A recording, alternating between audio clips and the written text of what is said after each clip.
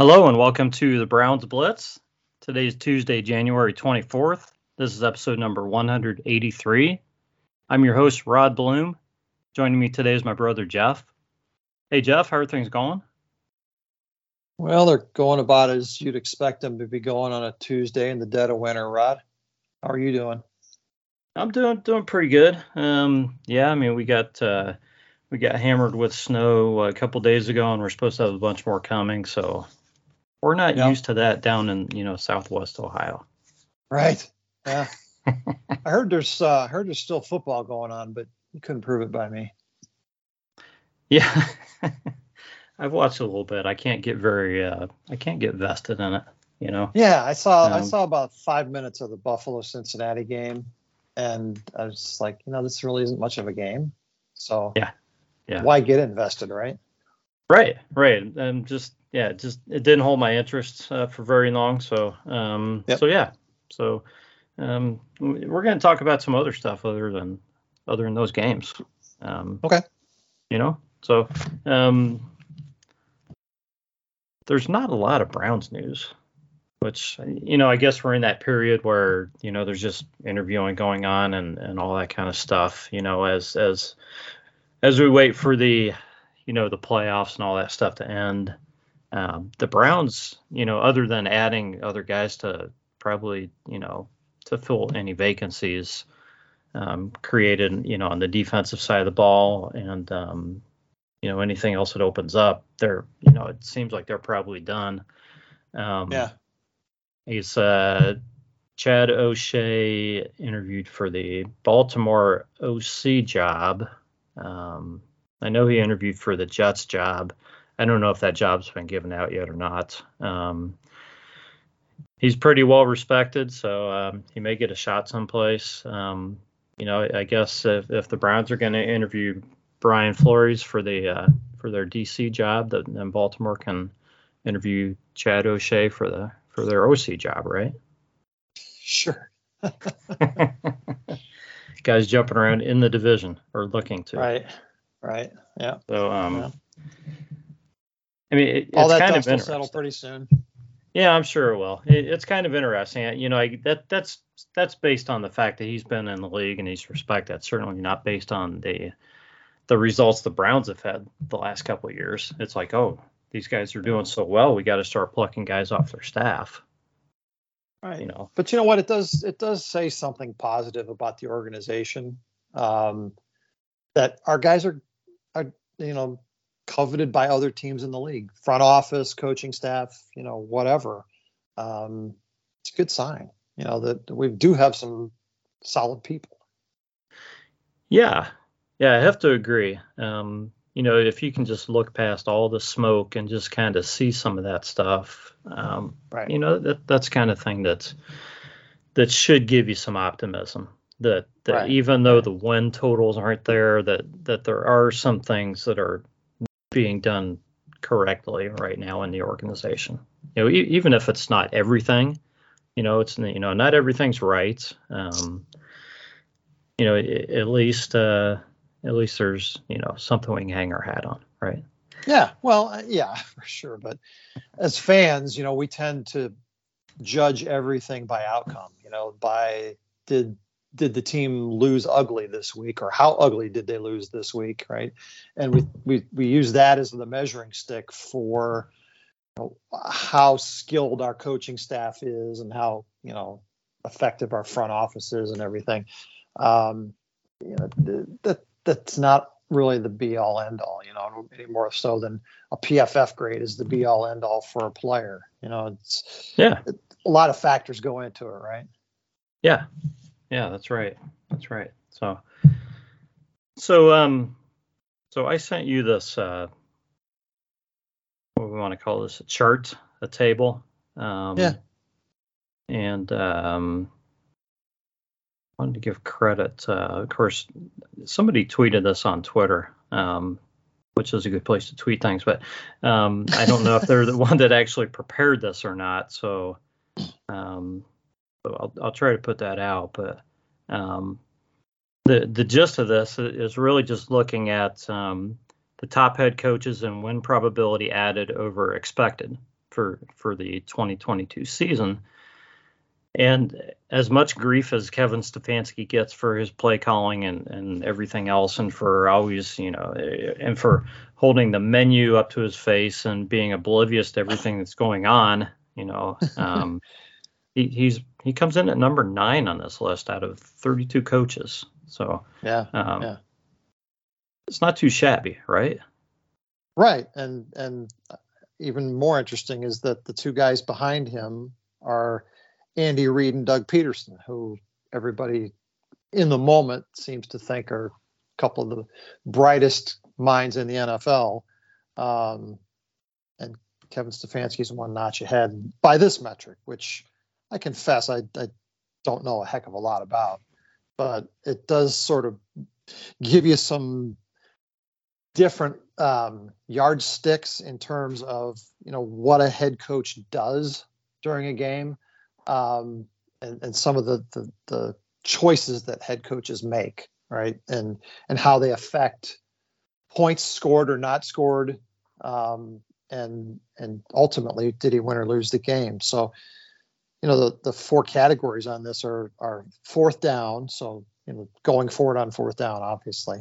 Going for 2-point conversions. And then the next 2 categories are timeouts at the end of the first half, and I'm assuming at the end of the game. How were they utilized, and then delay of games. So 5 different metrics that they total up. And obviously, teams that win would you would think would be ranked more highly in this, but and Nick Sirianni of the Eagles and Sean McDermott of the Bills are the 1 and 2 guys, but Dan Campbell of the Lions is number 3. So it's not just all about wins and losses. It's is the coach making good decisions that puts his team in a position to score more points, which is as much impact as the coach has. Yeah, I mean, full disclosure here. Matt Eberfloss of the Bears came in at 5. Cliff Kingsbury came in at 7, and Arthur Smith of the Falcons came in at 8.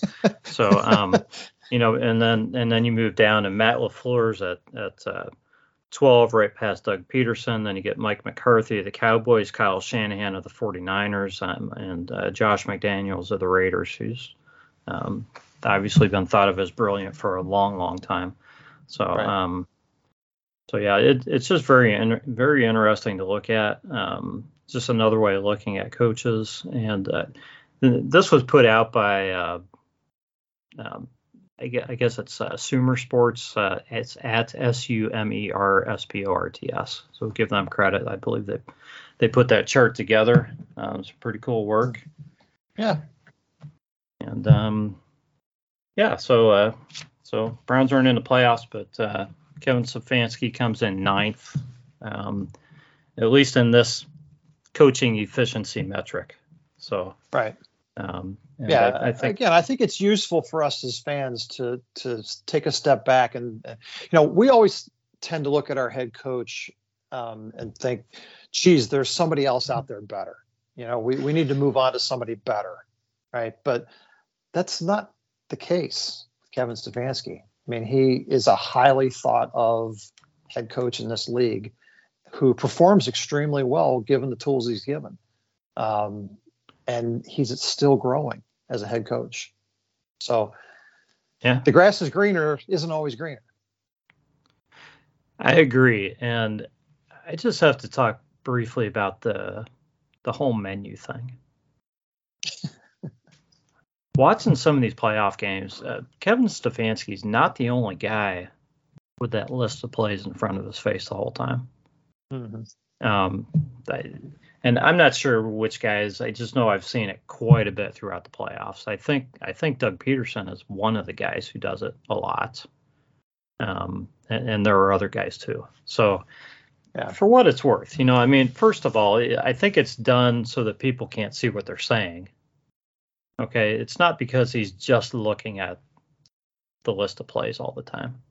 Right. I think it's partially to camouflage, so nobody can read his lips or see what he's saying. I think there's probably a little bit of strategy to it. but I understand people are probably, joking about the menu thing, but I think some people are probably taking it a little bit seriously too, that they really feel like his head is not in the game. I don't know if that's the case. I just don't know. I don't believe things that's start out as observational humor, and then they turn into boogeymen. Yeah. This is the reason that we're not successful, right? I mean, analytics is the reason we're not successful. There's always some reason why things happen in a negative way, and the reality is just sometimes we just don't play well enough. And that's really been the fault of this organization for the last 23 years is we just don't play well enough on Sunday all the time. Sometimes we do, but not nearly consistently enough. And the way you're going to fix that is through good, solid, respected work by the front office and by the coaching staff. Ultimately, you'll get players in positions where they're going to win more than they're going to lose. But that stuff doesn't happen overnight, at least not in Cleveland. It happens overnight in some cities, and we tend to think, well, because it's happened, here or somewhere else that it should happen here. But that's kind of like buying a lottery ticket every year. Yeah, somebody's going to win, but it's really not an effective way of running an organization. Just hoping that next year we're going to be better. Yeah, I have to confess, I kind of found myself questioning some of that in watching some of the playoff games this past weekend. And looking at all the backup quarterbacks, teams who made it, in the first, second round of the playoffs, on a pretty quick turnaround, and thinking, what's the equation? Just and even watching the Bengals run the ball at will against the Bills, with defensive, with backup defensive linemen in there against a good defensive line for the Bills, and just watching it completely dismayed, wondering how is this happening? Is it coaches getting the effort out of the players? Is it really that a team like Cincinnati or Jacksonville just had tremendous player evaluation the past couple of years and just got the right guys in there? Is it just, are they calling the right plays, the right formations on defense? It gets harder and harder for me to figure this game out because this game gets more and more, I don't even know, more and more unpredictable. The more I watch it, It does. It really seems to be any given Sunday anymore. And I know that's always been a cliche, but I think it gets more and more true with each passing season. Yeah. I think that's by design. We've probably beaten this up, but any given Sunday has become any given play.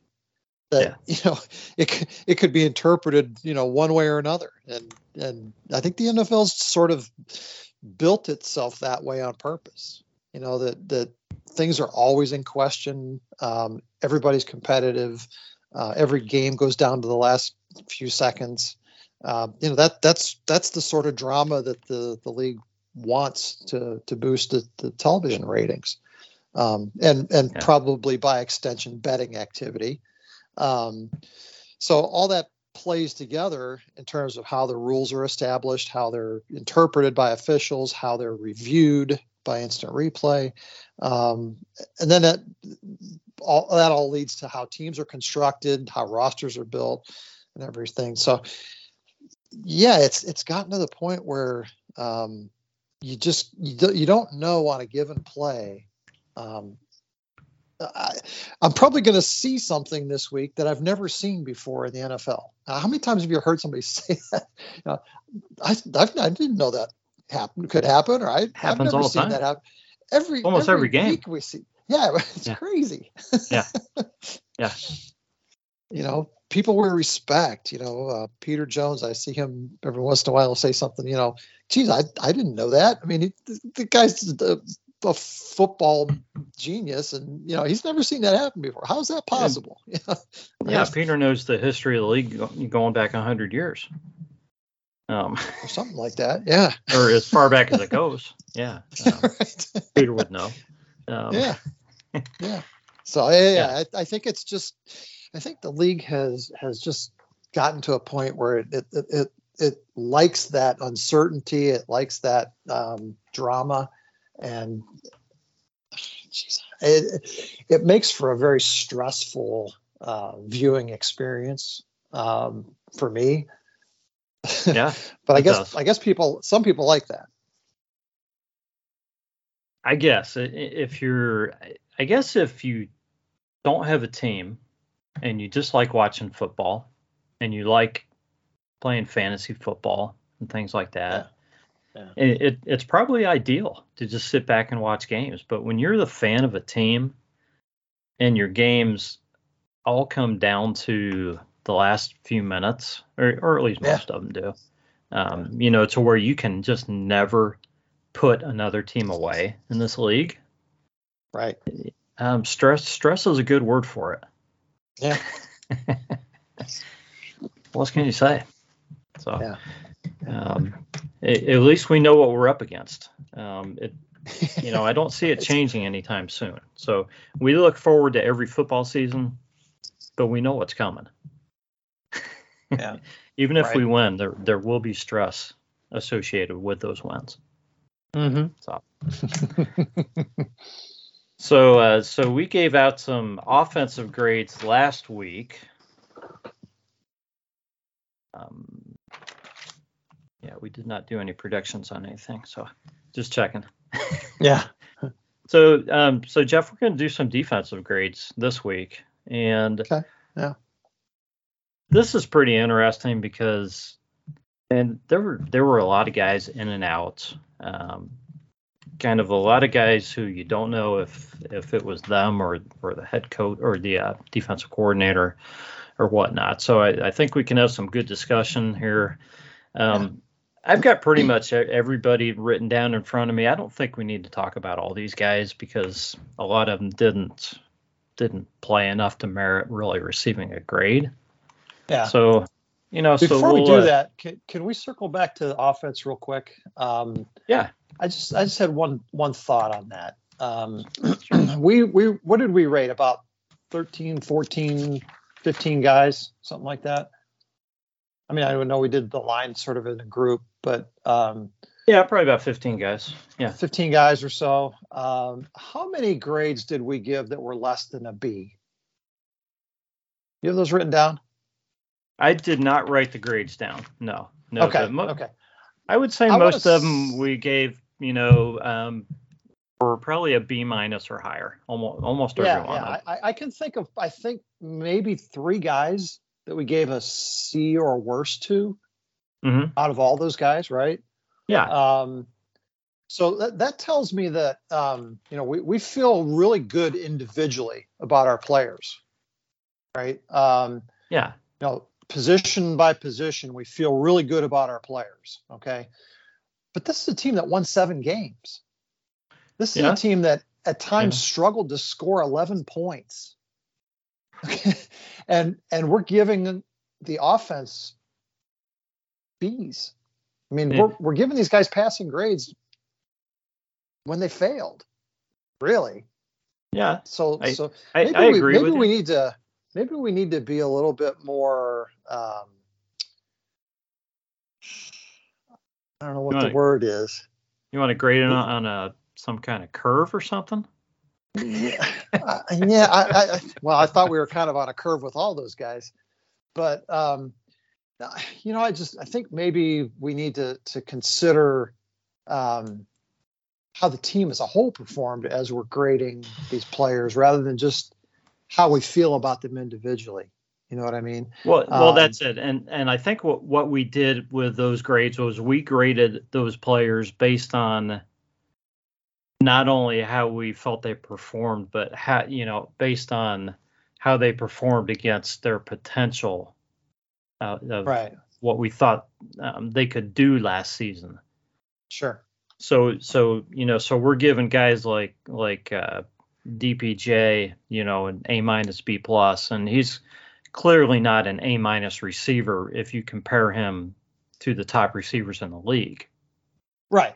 Yeah. He's, I guess that's what I'm getting at. Yeah. If we started looking at, what somebody's value would be in free agency or what their trade capital would look like, those kinds of things, are we really being, fair in how we assess these guys from a league perspective, or are we just really kind of being fans and saying, did they meet or, exceed my expectations for them as a fan?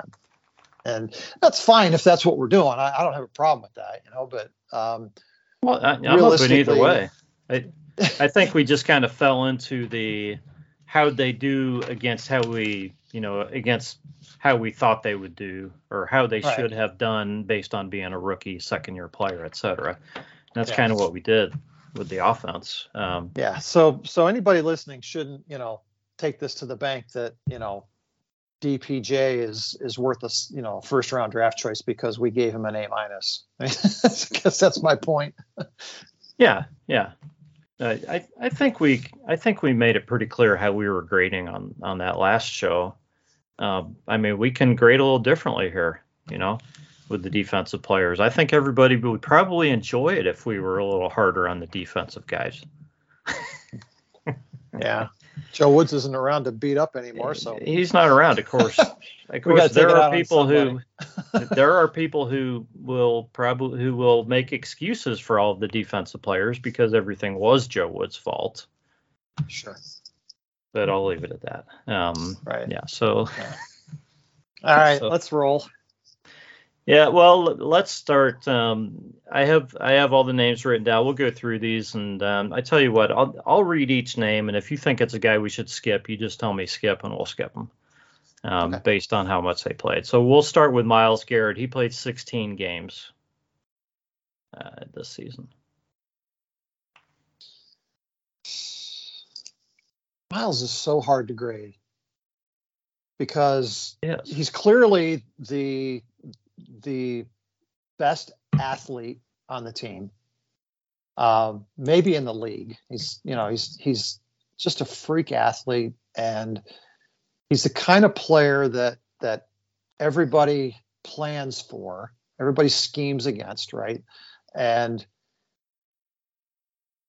he's to me, he so seldom dominates, and I don't know if that's, to your earlier point, if that's his fault or if that's the position he's put in by the I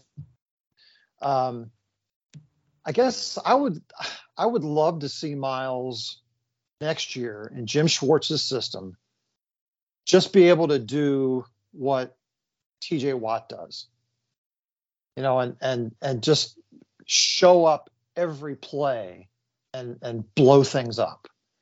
And so it's so hard for me to grade Myles this year because of that. I can only go by what Myles has done in the past. So versus what Myles has done in the past, I thought this year was a little bit of a letdown, even though he tied his career high in sacks. I thought a lot of those came late in the game and weren't as impactful as they could have or should have been. So I kind of have to give Myles a B+ for this season. Yeah, I'm going to agree with you. It's hard to grade Myles tough because we know he's out there getting held. Held, double, triple teamed almost every play. But he's the man too. So you want to see those impact plays. And other than the sacks, there were not many impact plays this entire season. And there were in 21. In 21, he took some games over, or he made big plays that really made a difference. So I agree with you. It wasn't his best season, and he tied the team record for sacks. His own record. But yeah, it's frustrating because I think he's as talented as T.J. Watt or anybody else in the league. So it's frustrating to watch the defense play, and you're just waiting for Miles to get his sack or two, and that's really all we get to see him do in a game. Mm-hmm. And you want to Mm-hmm. see so much more out of him because you know how good the guy is. Yeah. So I'm right there, B plus. It's hard to give Miles just a B. So I'll agree with you on the B plus. But Mm-hmm. I really hope that Jim Schwartz can figure out a way to open things up, but I think that's going to depend on who else they can bring in on that line too. So yeah. All right. The soon to be departed, or I'm sure he's already packed his stuff up. Jadeveon Clowney played 12 games this season. Collected 2 sacks, by the way. Yeah. Thoughts on Clowney? Yeah. I'm sure, again, Jadeveon Clowney's going to say that a lot of it wasn't his fault. But when a guy is a hired gun, I mean, let's face it, that's what he is. He's a hired gun. His job is to come in and be the impact guy opposite Myles Garrett. And, he's never been a big sack guy numbers wise anyway. But again, you felt like there should have been more impact from him throughout the season. Yeah. And it just wasn't there. And, just based on his play, I have to say his grade would be pretty low. But the way the season ended, with him basically quitting on the team and torching the place on his way out, I don't think that's a good look for Jadeveon Clowney going forward, and him trying to catch on with somebody else next year. So yeah, good luck. Good luck. Yeah, who wants to bring that in?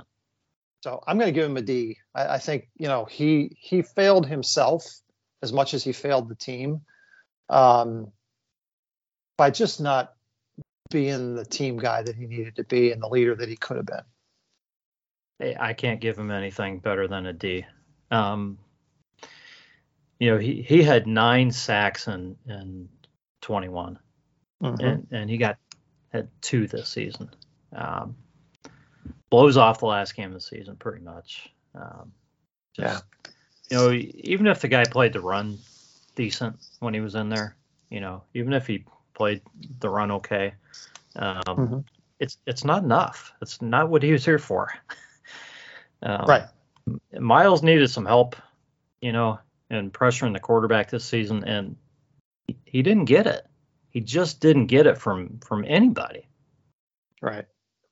We'll talk more about sacks in a minute, but yeah. So let's go Alex Wright first. He played all 17 games as a rookie. Mm-hmm. Yeah, he had moments. As a 3rd round pick, I think, maybe we have to temper our expectations for a pass rusher in his rookie season. I think he's got some tools. He probably didn't get enough opportunities for the same kinds of reasons we talked about with the last 2 guys, the way the defense was structured. Mm-hmm. But, coming in as a rookie, I think I graded, the other 3rd round guys, in that C category. I think that's probably about what you expect from these mid-round rookies, right? They get a lot of playing time and take advantage of it and grow a little bit. That's a passing grade to me. That's average play for, a guy of that expectation level. So, I mean, probably a good solid C, and I think he's got some upside. Yeah. I mean, he definitely flashed, and just being available and contributing in all 17 games. I might go C plus, but Yeah. But yeah, I mean, you can't go any higher than that just because he didn't play enough. It's not like he piled up sacks or anything. But I think out of the rookie class, you kind of have to look at him as a bright spot. So Yeah. Yeah. pretty happy I with think him. as if you're classifying him as your rotational number 3, Yeah. now that doesn't make me feel real good about going into the next season with him as, the starter opposite Miles. I don't know that we're ready for that. Okay. But as a rotational guy, the third edge guy, I feel pretty good about it, him growing and doing well next year. Yeah, I would agree totally. Yeah, he's got a season under his belt. You'd like to think he's, show up a little bit better next season, and yeah, it should be a good rotational piece. So Isaiah Thomas did not play as much. Only played 10 games. Probably pretty tough to put a grade out on him. I don't know what thoughts you have. Late round guy. He had some injury, I think, issues and inactives and stuff. He did have a game or two where he looked pretty darn good. Yeah. But yeah, I think I just have to give him an incomplete at this point, and really see what he can bring in the future. I will say though that based on where we are in the draft going forward, I don't see us drafting an edge that's going to beat out either one of those two guys. No. A lot of people are saying we need to draft another edge. At where we are in our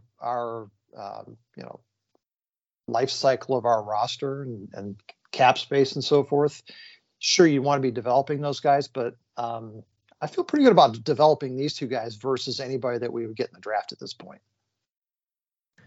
Yeah, I agree with you. I think the future's bright for those two guys. Especially if you're looking at being your third and fourth edge guys. If they can find somebody to, try to come in and play a little bit better than Clowney did last season. You'd like to think in a Jim Schwartz defense, things going to look pretty good if they can address defensive tackle, which we'll come up on here. Yep. So Chase Winovich, I think we're going to skip. He only played 8 games. I honestly didn't see him play enough to even try to give him a grade. I don't know. I guess we'll talk about him later if we think he has a chance to be around next year or not. So specialist, right? I mean, third down speed guy. Yeah, didn't get even as much out of him as we got out of Takk McKinley last year. Yeah. Okay, so let's go on to the DTs. Taven Bryan played 16 games. Yeah. And believe it or not, he was number 2 on the team in sacks with 3 sacks. What does that tell you? Yeah, what's that tell you? And there were other guys with 2.5 sacks. A couple of guys had 2.5, and then Clowney had 2. Yeah. And it's really, really sad, the sack numbers. It's something that if you're going to pressure the quarterback, you need more than one guy getting sacks. I mean, you have to figure your DTs. If you have anybody at DT, they're going to luck into some sacks now and then. You would think. Yeah. So I don't know. I guess let's try to give Taven Bryan a grade here. The number 2 sack man for the Browns. Yeah, I'm probably a C-, and that might be generous. He's a free agent, right? They just brought him in on a 1-year deal with an option or something. I'm not sure exactly what his status is. I think so. Yeah, I didn't look at contract status. We'll get more into contracts down the road, but yeah, I mean, boy, I'm really hoping that they can upgrade the position enough this year that we don't have to see a repeat of Taven Bryan. Yeah, I'm gonna have to agree with you there. Jordan Elliott played all 17 games. Did you see him as being any better than Taven Bryan this year? I think he had a few plays, where he showed up a little bit more, but but man, there again, we're into year 4 with him now, right? Mm-hmm. And yeah, gosh, he just hasn't developed much not beyond enough his or rookie fast year. enough. Yeah, yeah, Yeah, yeah, yeah. I mean, you really want to see these guys, moving people and making a difference there, not just taking up blockers. You know. yeah. All right. Perrion Winfrey played 13 games. Had some discipline problems. Looked kind of lost the beginning of the season. Kind of showed more near the end of the season. Yeah. Probably a little tough to give him an overall grade, but as a rookie, Yeah. I don't know. What Yeah. were your overall thoughts? Yeah, I think his late play probably pulls him into a passing grade. But man, the biggest disappointment in the draft class by far for me, Perrion Winfrey could have come in here and really made his mark as a rookie. There was tons of opportunity for him to do it. Oh yeah, and he basically shot himself in the foot. I mean, worse than Clowney in my mind, because he did it earlier in the year. Just by taking himself out of the games. Disciplinary wise. I mean, yeah. Jeez. So he did finish strong. He did finish strong. So I mean, he did. You got to give him credit for at least strengthening his argument toward the end of the year. Okay, but man, he came from pretty far down. So, he did. Yeah, I mean, he really at that point it looked like he's going to be lucky if he's even on the team at the end of the season. Right. It really looked like that. Yeah. So yeah, I'm gonna give him a D like Clowney, but unlike Clowney, I think he can work that up if he continues to do what he did in the last few games. I don't even know what to give him. I mean, I really felt like he played like a C at the end of the season, but middle of the season he was an F. Yeah. So I guess that averages out to a D. So yeah. So, kind of where I come from. I'm just going to keep agreeing with you. It's easiest. So, Tommy Togiai. Geez, you're the only one that ever agrees with me this much, Rod. Well, I mean, some of these guys, it's really tough to give a grade to. So, yeah. So I'm listening to your logic, and it's pretty sound. So, Tommy Togiai played 12 games. I mean, he had a few plays. Yeah, he was the Claude Rains of the defensive line. I don't think,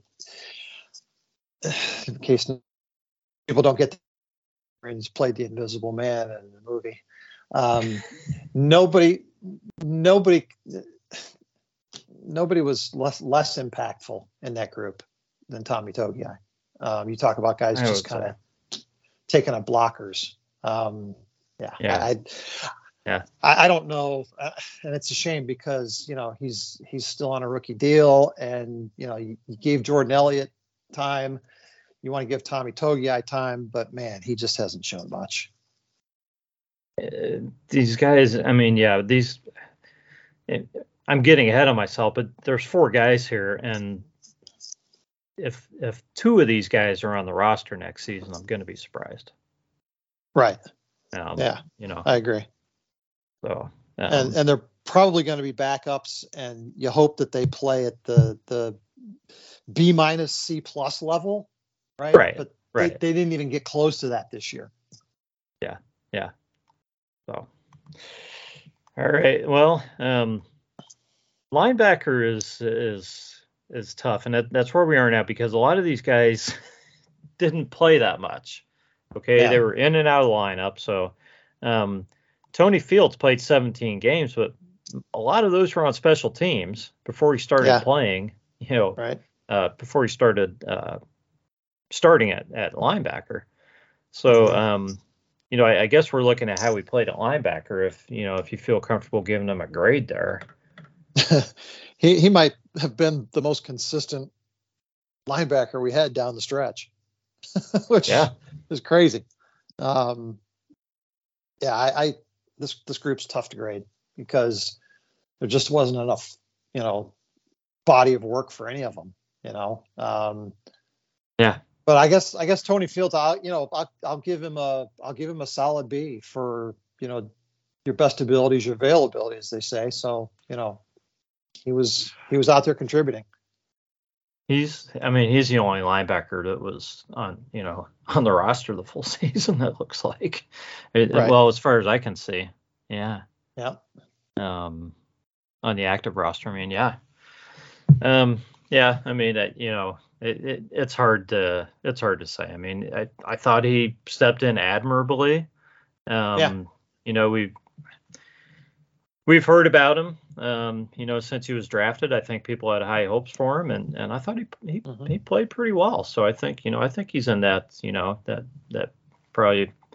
If you're comparing him to linebackers, it's not like he was a stud out there, knocking guys all over the place, but he definitely had impact in games. So, he's probably in that B- range, something like that. Every team needs a fourth or fifth linebacker who can step in and contribute on special teams and do all those little things, right? When guys go down. That's what he did. Yeah, and he did a great job of that. To put him into a starting role is asking a lot, but I think if you roll him back as your 4 or 5 guy next year, you're in good hands. Yeah, I think so.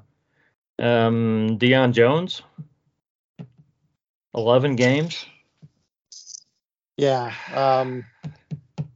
he had moments. He had some good plays. Yeah, but not very many. And he had a lot of them. He turned invisible sometimes, where he was really out of position. Yeah. He. Part of that, I guess, is coming in mid-year and everything, and not really knowing what was expected of him. But I think probably C-, D+ would probably be generous for what we saw of him. Yeah, I'd go C- just because he came in and played 11 games without getting hurt. Well, that's an accomplishment. Just because he stayed healthy, I'll be nice. Yeah. He had his moments. He definitely looked okay sometimes, but it seemed like there were some games you just didn't even see him at all. Did he earn himself a roster spot next year? Probably not here. I think it's linebacker's interesting, and I have to look at I'll have to look at the contract status of all these guys, and we'll talk about it later. But all these guys got hurt, and a lot of these guys that came in afterward played decent. So I think there's going to be some competition for the for spots on the roster for linebacker. A lot of guys had a good game or two. Yeah, I agree. Talking. I'm gonna.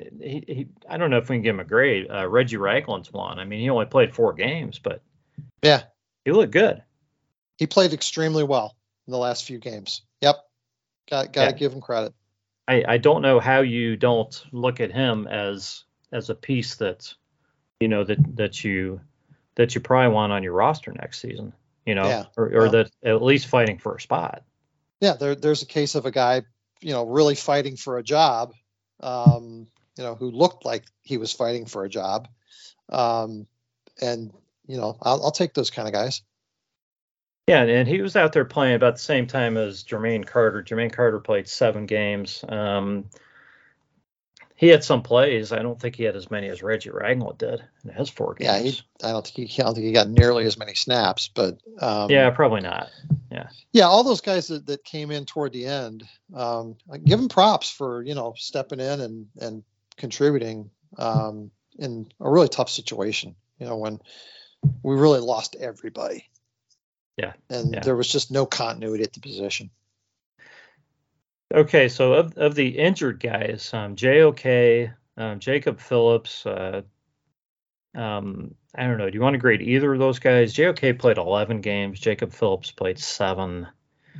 Um, I don't know. I would probably go incomplete on both of those guys for this season. Yeah, I mean, after Anthony Walker went down, we thought those were going to be our two guys, right? And they were going to really play well together, and it just didn't happen.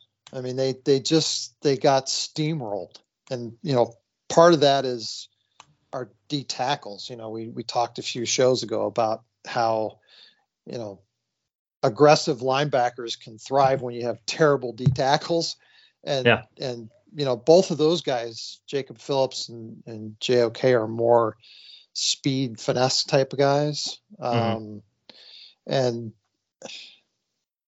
you're getting gashed up the middle, it's not going to be fun for those guys. And, I think if our defense is constructed differently next year, both of those guys can fit into more of a coverage type of a package. But I don't know that there's going to be enough room on the field for both of them. Right. I do think we need to talk about Sione Takitaki. He only played 12 games, but he played well. He was a difference maker when he was out there. Probably his best season. He actually got to go out there and play his game versus being a guy who seemed to only be in there on packages for the most part, earlier in his career. I don't know. Did you feel like he got a lot more playing time this season? Yeah. And I really feel terrible that he got hurt late in the season, because that's probably going to limit what he can do next season, this coming season, when he'll be ready. Because it felt like he was finally coming into his own. Yeah. And if I'm grading the linebackers, as a group, I'm giving him the highest grade of all those guys. I think Tony Fields was a B. I'm going to give Takitaki a B plus. I think he brings something that the other guys just don't bring in terms of being able to impact the game with physicality, right? And something that we just don't have a lot of at the linebacker position. We saw some of that from Ragland at the end. I think that was sort of like why he stood out, right? Absolutely. And he and Takitaki may have been the only two guys this year that really demonstrated that at all. And I think they showed why there's a need and a space for a player like that on the defense. Right. It can't just be about speed all the time. Yeah. You need, and you can't just be a tree out there, but you need a thumper out there too. Sometimes, Yeah. I think particularly when we start getting into the Jim Schwartz system in the fall, and we start digging into, the roster composition, not having Takitaki early on is going to present some problems. Yeah. Okay. Let's see. Jordan Kunashek, however you say it. Kunashek. Yeah. He could be on the team 3 years, and I'm not going to know how to pronounce it. I just have problems with him. Kunashek. Yeah. Okay. Yeah. 15 games, but he didn't start at linebacker much. Or was he linebacker safety? Kind of. He linebacker. Yeah, he played linebacker. Really linebacker. And a bigger guy actually, but I was kind of surprised he made the initial roster. To be honest, I mean, I know in the preseason he had some plays that were kind of like aha type things. Yeah, he played well in the preseason. But then in the regular season there wasn't much going on. So a lot. I think he was special teams, and he got some play at linebacker. Later probably on. Probably fair to grade him for his special teams play, but I don't think so much in the defensive scheme of things. Yeah. All right, we're going to skip Anthony Walker, injured in the third game. Probably the most important injury of the season, in my mind. That set the tone for the defense a huge difference when he went down. It just was crushing. Well, yeah, and it only got worse after that. Yeah, Yep. what can you say? Yep. Yeah, it's interesting. The way I have the numbers and names I'm looking at and having the games written after them and all the odd, strange numbers for linebackers, and then I'm down to the corners. I'm looking at MJ Emerson, 17 games. Okay. Mm-hmm. Yeah, I mean, people can pick on on some of the penalties were called on him or whatever in some of the games and that, and maybe he made a few mistakes here and there, but man, this guy played great. I mean, for a Yeah. rookie, I don't know how you Third do round any pick. better. A third round pick. Yeah. Yeah, Yep. and Jeff, I have to say, people have checked out on the Browns draft this season already. They're like, well, we don't pick until whatever. Yeah. People are saying, well, we don't pick till 42. I don't even know what number we're picking at. Okay, you realize that we got MJ Emerson in the third round last season. This past April. How many picks do we have in front of that now? We have at least two Yeah. picks probably before that. Mm-hmm. Have some faith in this GM that he's going to bring some guys in. Yeah. You might not know who they are. You might say, why in the hell did he draft a such and such position there? But don't be surprised if it's somebody who shows up and plays their ass off like MJ Emerson. Right. You know what you want from your top couple draft picks. If it's a first rounder, you expect them to come in and start, right? If it's a second rounder, you expect them to come in and play regular downs and maybe start. If it's a third rounder, you're starting to get more into developmental territory, right? I mean, look at Jordan Elliott, and all those other third round picks that we've sort of wasted time trying to develop. This is a real steal for the Browns to take a cornerback in the third round and have him essentially start 17 games for you as a rookie and play at that level. It's not only is it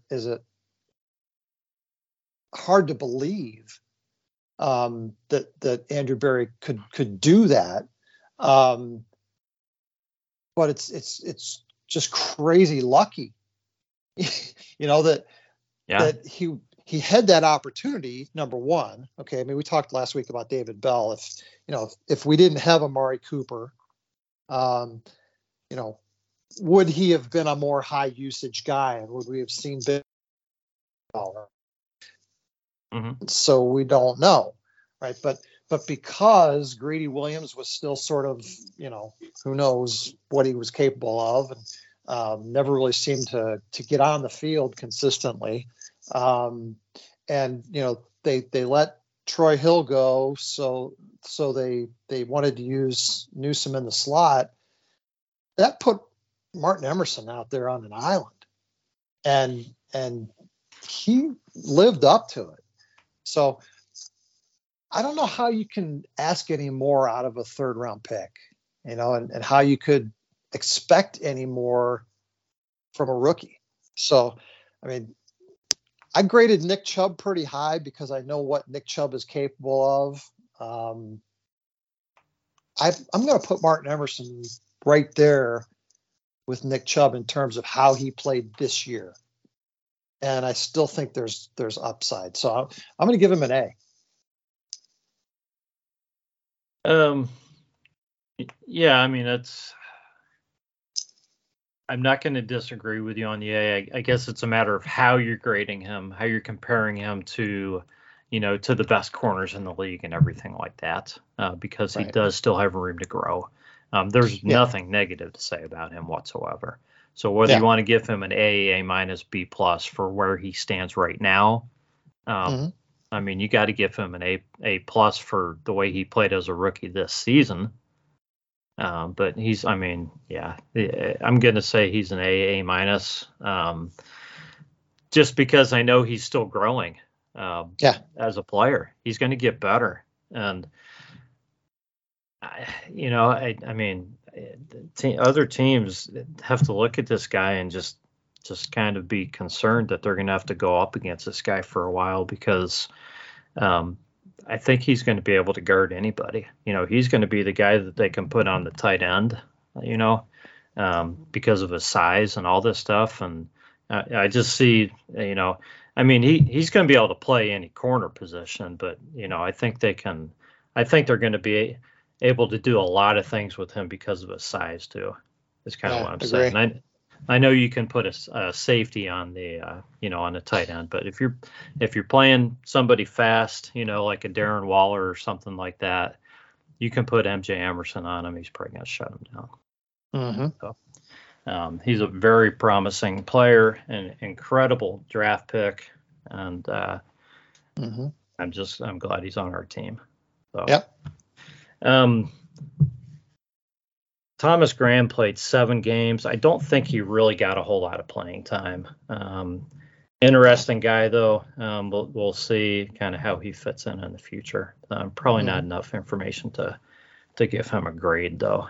So, guy who could end up being a steal from the Bears, depending on who departs in that from that cornerback room. AJ Green played 17 games. I didn't feel like I saw AJ Green much this season. Less impactful this year than he's been in the past. Yeah. I don't know what to say. I mean, the other guys played a lot more. I think he was, out there, probably,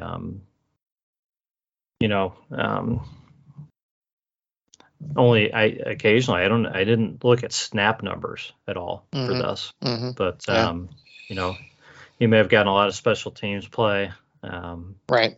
I don't know how many snaps he got on defense. I know he played, but it wasn't a ton. So I think you alluded to it earlier, but our 3 cornerbacks played every game, right? I mean, did Denzel miss a couple games, I guess, right?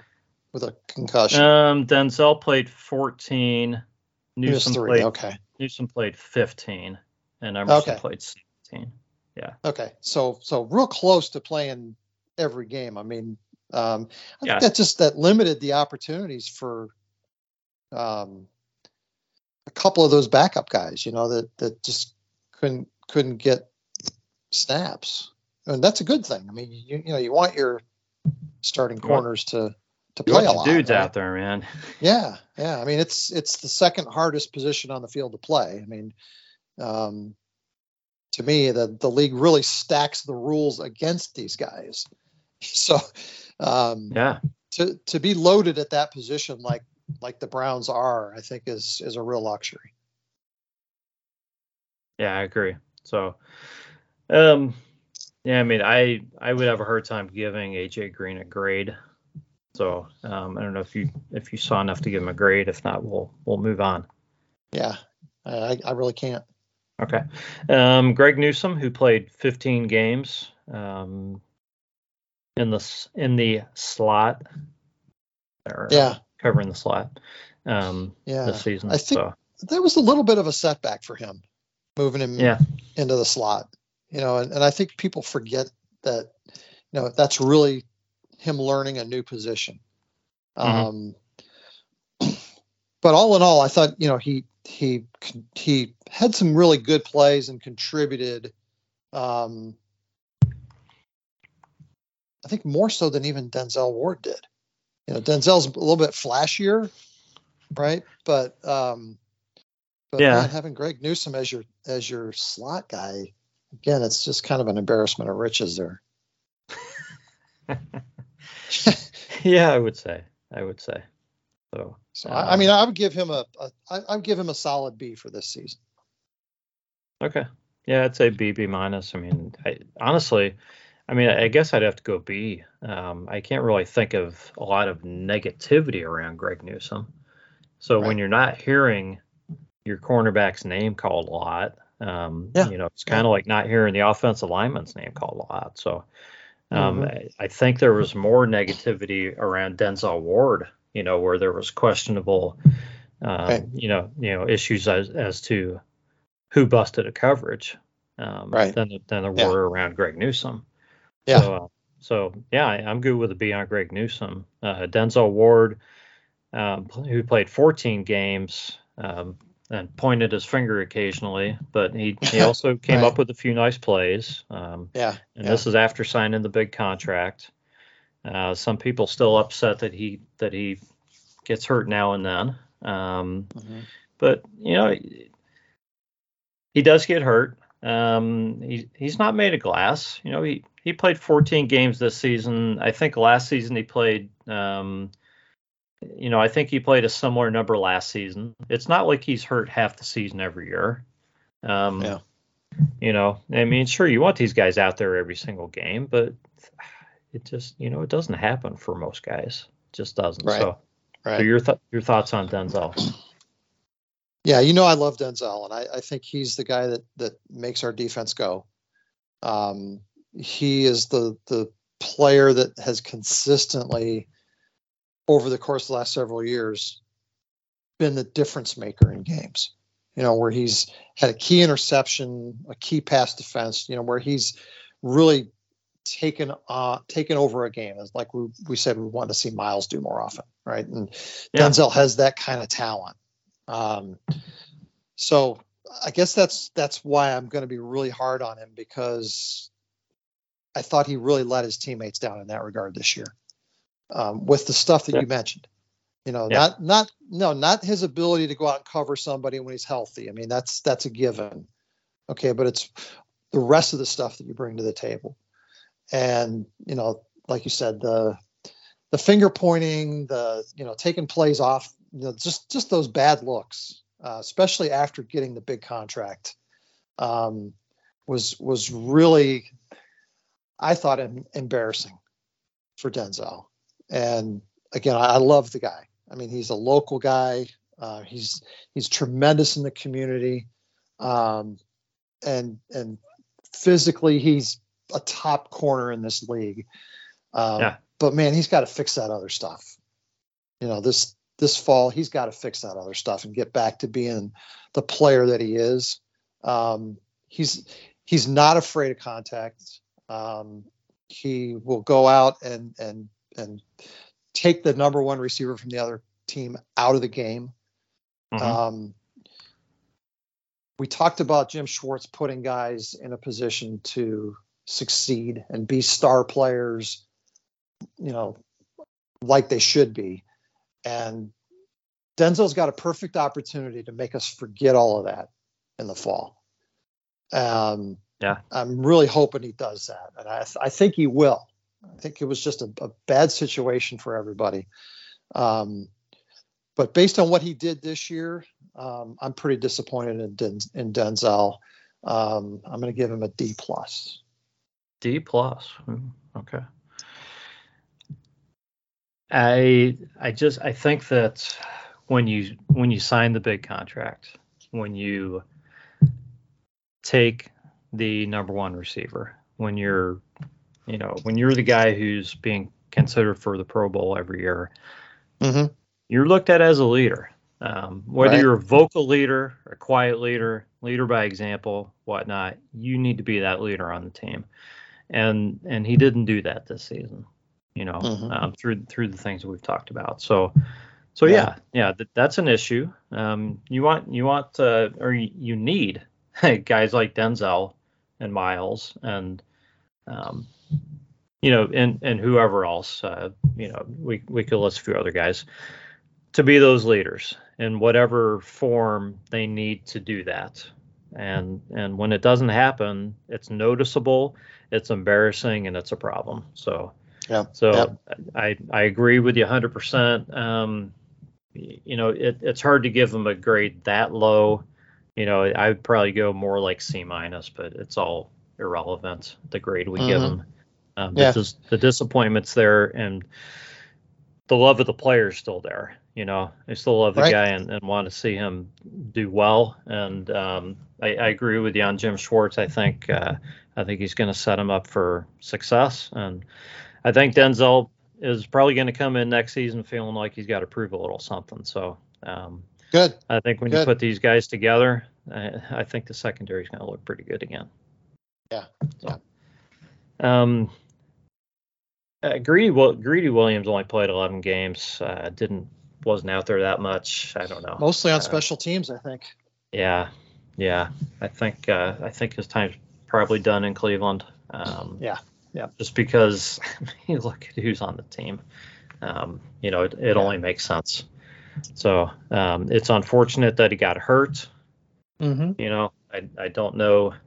That shoulder was even. I don't know if he had issues with that shoulder this year even or not. I can't remember. But yeah, I think he showed that he can still play in this league. But yeah, he can. Like you said, he's going to have a hard time beating out the three guys ahead of him. Yeah, he's gonna resurface. With another team. Probably best for him.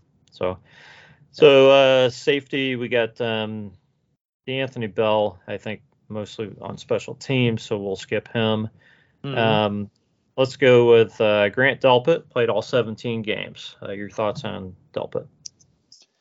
Yeah, Delpit is one of those guys that he raised his grade as the season went along. Early on, I was really, really pretty concerned.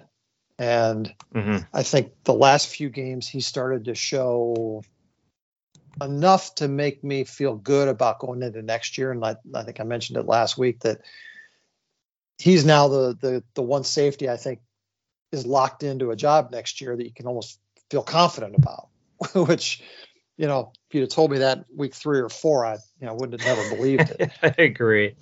Yeah, he was kind of the guy that everybody loved to hate initially because of how bad he looked. Right. Yeah. So yeah, I hope that growth continues. I think he probably, did a lot of extra credit at the end of the season to get his grade up.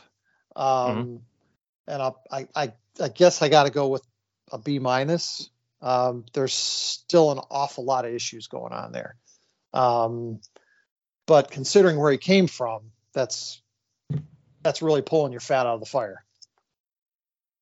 Yeah, for a guy who was probably carrying an F through the first 4 or 5 games, right. I think to get up to C+, B-, and that range is pretty good. And I agree with you. I'm almost excited about having him on the team next season just because of the growth he showed over the last 8 to 10 games.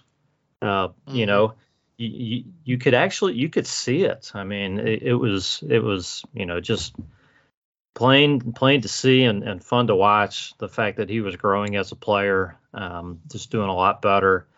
And I think he's got a future with the Browns, and I'm kind of excited to see what he turns into now. Yeah. So Ronnie Harrison played 16 games.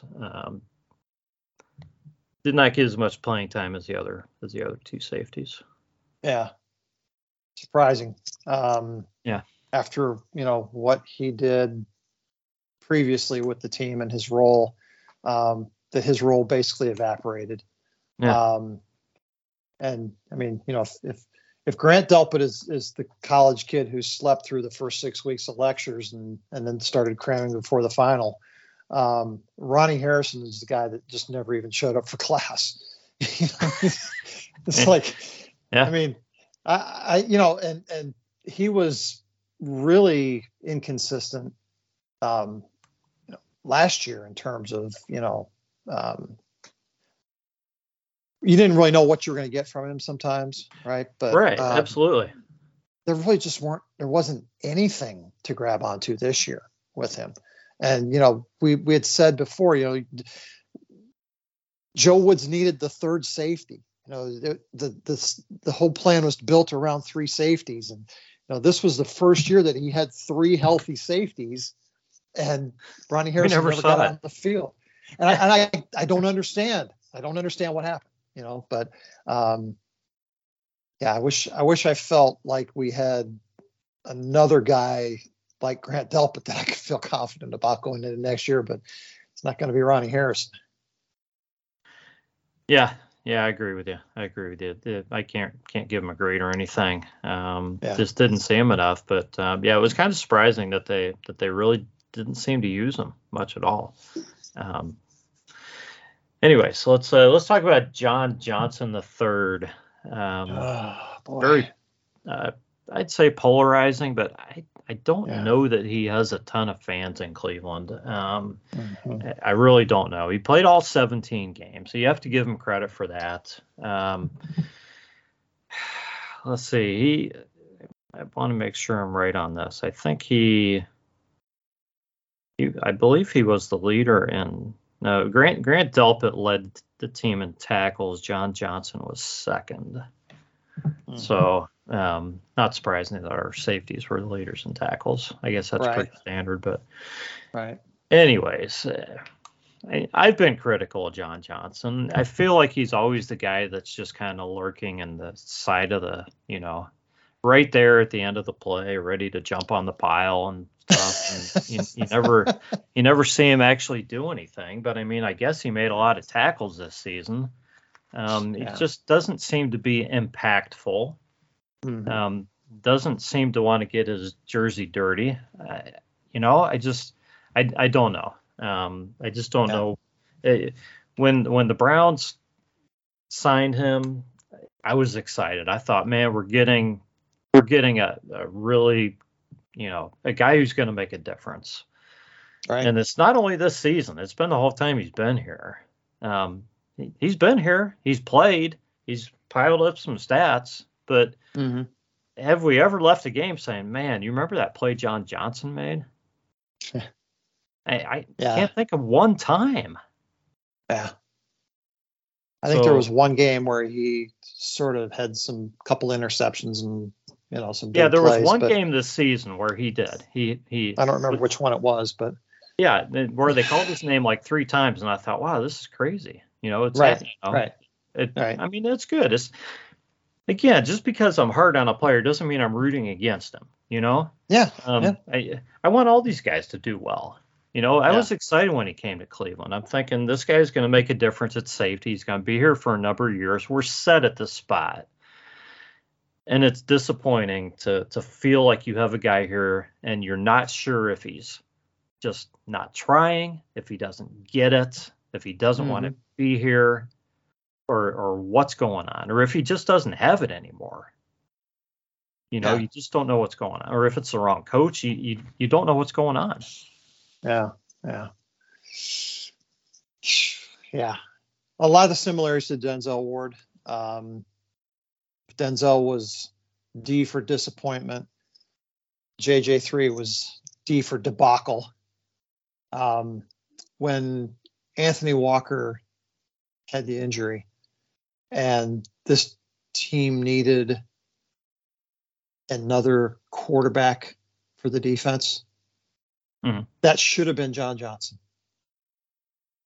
He was the guy that could have stepped into that role, provided the leadership, and been the glue to hold things together.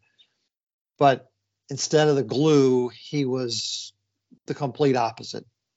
He was the guy that broke things apart more often than not. And, Grant Delpit made plenty of mistakes. I think mistakes of commission where he was at least trying, where John Johnson made mistakes of omission, where it looked like he was just taking plays off. And, that's not what you want to see in one of your top, 6 or 7 paid players on the team.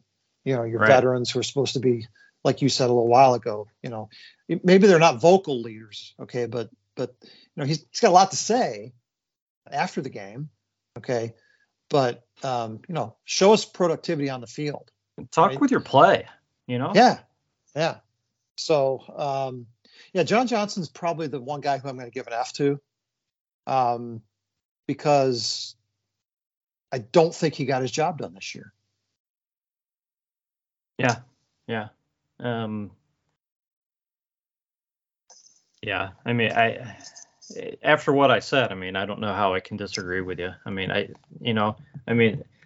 I was honestly surprised to look at the number of tackles he had. I'm thinking, when were these made? I don't remember seeing him tackling guys. Yeah. I guess I guess it happens. Mm-hmm. But, when Grant Delpit tackles a guy, I know it. John Johnson, I see him in on tackles a lot. Right. But it's usually after somebody else already has a guy wrapped up. Yeah. Yeah. I mean, to me, he's a major disappointment, and you can't blame that on the coach. You can't blame effort entirely on a coach. I think there was an effort issue. I mean, the part of it, though, was, that I don't think he ever found the right role here. I think he was asked to do different things that really weren't in his comfort zone. They didn't put him in the right spot. I'm just trying to give him the benefit of the doubt, because I hate failing a player, but I honestly wasn't going to give him an F. I was going to give him like a C- or a D or something, but all those other factors rolled in. I mean, if there's one guy on the team that I'm going to fire and say, we've got to replace this position going into next season to improve, he's the guy. I mean, you can say what you want about Jadeveon Clowney quit on his team. There are other guys who probably underachieved by a lot at times. Mm-hmm. But man, John Johnson just consistently underachieved all year. And I agree.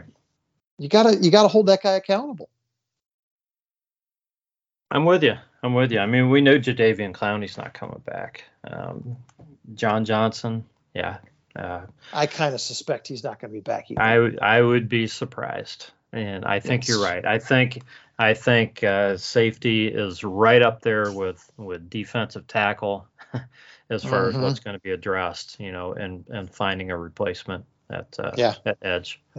So I think that's what they're looking at. So, but we have time to talk about that on other shows. Mm-hmm. So right.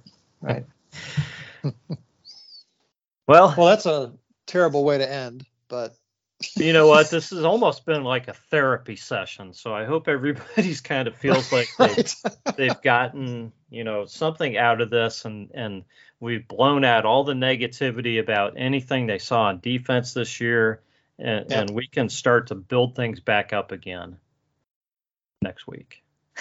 Yep. We had to tear it down first. That's right, and tear it down we did. So Jeff, would you like to close with anything? No, just let's put that all behind us and now talk about the fun stuff. Free agency's coming up and the draft after that, and how can we improve what's already a pretty good roster by making some fine adjustments to it, and hopefully it works this time. Hopefully we catch lightning in a bottle, right? We're just gonna keep hoping. That's what we're going for. Lightning in a bottle. Absolutely. All right. This has been the Browns Blitz. We thank you for listening, and we will catch you next time.